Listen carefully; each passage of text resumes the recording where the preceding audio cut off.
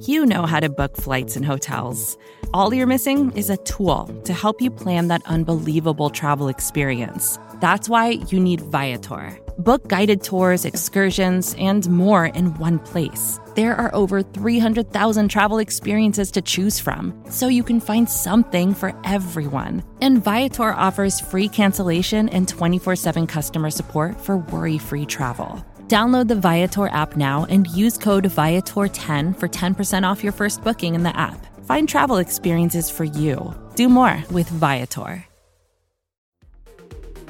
The following segment is from Monday, Football Monday on the SB Nation NFL Show, where we're discussing your favorite team. Subscribe to the SB Nation NFL Show to make sure you don't miss conversations like this one. One of the games you saw, Pete, we are going to go through all of them, obviously, lots of action, but one of the games you saw involved one of your favorite teams, right? You love the Detroit Lions. That's right. You're a big fan of the 3-1-3. That's right. Motor City. That's all you have to say? Motor City. Home of Eminem, home of Nickelback. I mean, there's a lot to be excited about when it comes to the Detroit Lions, who got their first win of the season on Sunday against the Washington Commanders. And to break it all down with us from SB Nation's Pride of Detroit, one of my favorite people in NFL lore, NFL universe, the galaxy of really all things. Jeremy Reisman from Pride of Detroit joins us now on the SB Nation NFL Show. Jeremy, first of all, what is the last meal that you ate and how good was it? Well, first of all, we do not claim Nickelback. They are a Canadian band. I need to get that out of the way. Stats department or correction department here. We do not claim Nickelback. But good question. I think I had a couple of breakfast sandwiches today and haven't had a Victory Monday breakfast sandwich in September, and it feels like a very long time. So one of the better ones, I would say. Well, everybody, by the way, make sure to follow Jeremy on Twitter at Detroit Online. Maybe you can see some photos of some breakfast sandwiches in the future. You mentioned like a breakfast thing. The Detroit Lions, Jeremy, tweeted out, I'm sure you saw a joke based on the horrible mug that the Commanders made last week for their season opener, celebrating the win. The Detroit Lions 1-1. Was this finally the breaking of the dam? Was this the justifying of all the hype? Was this the arrival of Dan Campbell's Detroit Lions here in the 2022 season? Oh man, I guess the cheap answer there is we'll see. Obviously, it's easy to put up one good performance, right? And really, it was arguably just one really, really good half of performance. They were up 22-0 at the half there. But there are a lot of things to really like about this team, and chief among them, I think, is the young nucleus of them, and them just like really taking over. Aiden Hutchinson with 3 sacks in one half of football. You got Amon-Ra continuing his dominance in year 2. DeAndre Swift was very limited in this game, only had 7 touches, but made the most out of them with a 50-yard run and an amazing 21 fall down and catch and get up and run for a touchdown. So you're really starting to see the young pieces bring this team together. And, considering the Lions have one of the youngest rosters in the NFL and maybe the youngest roster with all the injuries they've already had to deal with, you have to believe that the trajectory of this team is probably only up. Yeah, I've seen the Lions these past couple of weeks, and they're going off on some long runs. We're talking multiple 50-yard runs. What have you seen from the offensive line when it comes to run blocking? It's kind of fantastic. And it's worth noting that yesterday the Lions were missing their starting left guard, center, and right guard. All 3 of those guys were out. So they had a tackle playing left guard who's never played or never started in an NFL game in Dan Skipper. Really cool story. Yes, Dan Skipper. Plug that, please, Jeremy. Plug that story. Yeah. So he's been around for 6 years in the NFL and has never made an initial 53-man roster. And Dan Campbell chose to kind of have him be the first player available to the media last night. And for good reason. Like it's a tremendous story. He talked about how he's probably signed 20 NFL contracts and they're not worth the paper that they're written on, which was a really nice quote from him. But, he had his family in attendance and really played a really decent game as well, a left guard. And, combined with all these other kind of patchwork guys, I think the Lions are top 5 in yards per carry before contact. And I think that really tells the entire story, because when DeAndre Swift is 4 yards downfield and there hasn't been a hand placed on him, well, yeah, then he's going to break off 50 because he can make that first guy miss pretty darn consistently. And last year, the Lions had 1 rush of 50-plus yards all season. They already have 3 this year. So I don't think that's a complete coincidence. They're not going to keep up that pace. That's a ridiculous pace. But again, if the offensive line is putting in the work like they are so far, they're going to have a lot of 20+ yard runs. And I think that sort of thing might be consistent. The season is really young, Jeremy, obviously. I mean, we're at a point where not even every team has played 2 games, at least at the time of this recording. But DeAndre Swift does look like one of the better running backs in the NFL. Like that isn't an exaggeration. I mean, we have some of the top like names like the Christian McCaffreys of the world or just whatever, but like DeAndre Swift feels like he's knocking at the door to be one of those top guys. The production's there. You mentioned the limited touches on Sunday. Obviously there was a huge amount of work for him and Jamal Williams over the last 2 weeks, but does it feel that way? Like if you power ranked the Lions players, like where does DeAndre Swift fall for you?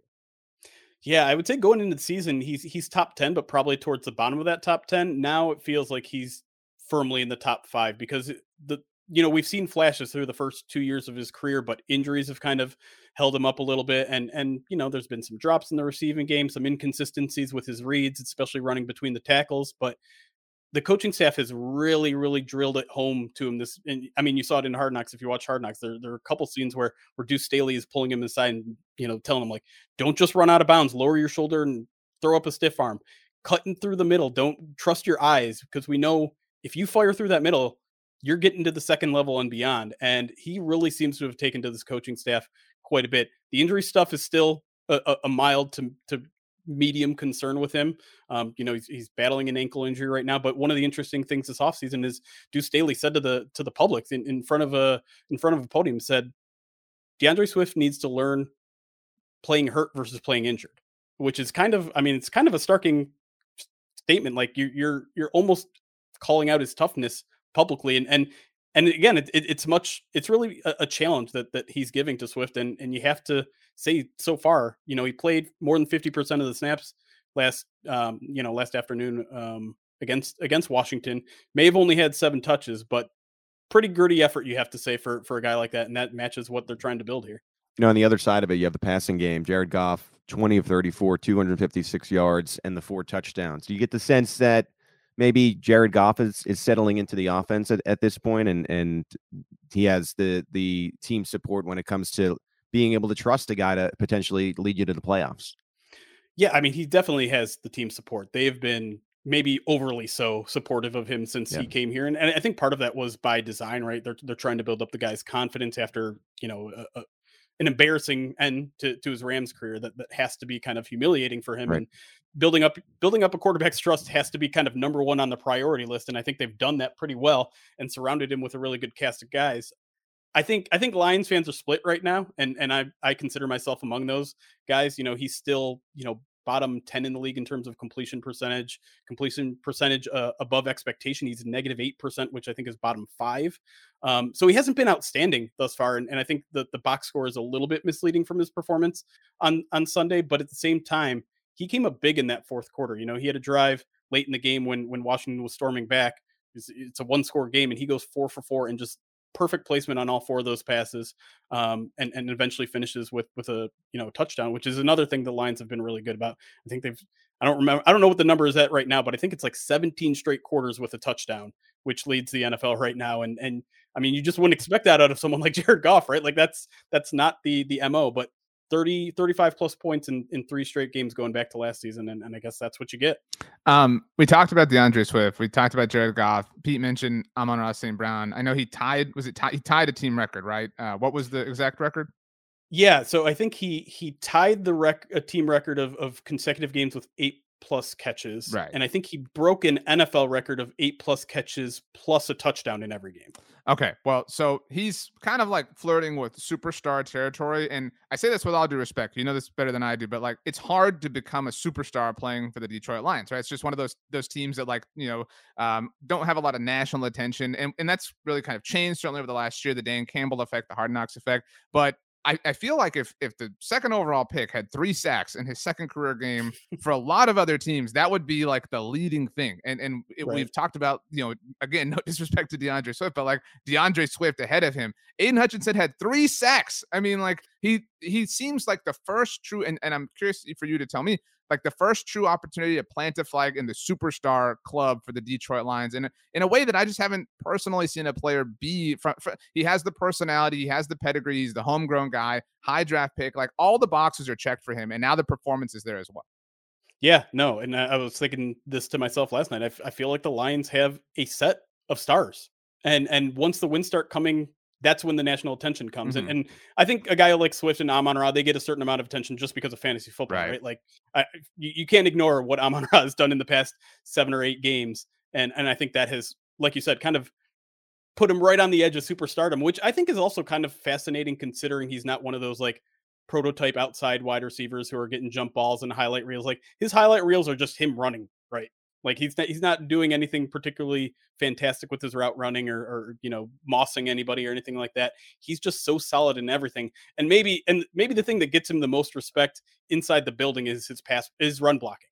He's just such a high effort guy when it comes to that. And the comparisons to Hines Ward, I think, are apt. And I think that's where the guy's potential is too. Like he's not that necessarily guy that if he's in one-on-one coverage, you're going to throw it up to him every time, but he's just so solid in everything else that he's borderline superstardom. And then Aiden Hutchinson again early in his career, but 3.5 sacks for a rookie is something that has just only been done, I think, a handful of times ever. And again, if the Lions turn this corner and start winning football games and start contending for divisions and playoff spots, I think you can line up maybe 4 or 5 guys that have superstardom quality with Swift, with Amon-Ra. I mean, the dirty little secret here with this Lions offense that's been playing so well is Jamison Williams is a month away from returning to the field and adding a whole new dimension. And I think they're really excited about that player. Malcolm Rodriguez, not just a hard knock star too. Let's be clear. This guy is an outstanding run defender. And I think he's only going to get better in pass coverage as well. So I think there's a lot of interesting names here that if you don't know them already, maybe in a year or two, the national audience will. You can hear the rest of this conversation by subscribing to the SB Nation NFL show wherever you get your podcasts.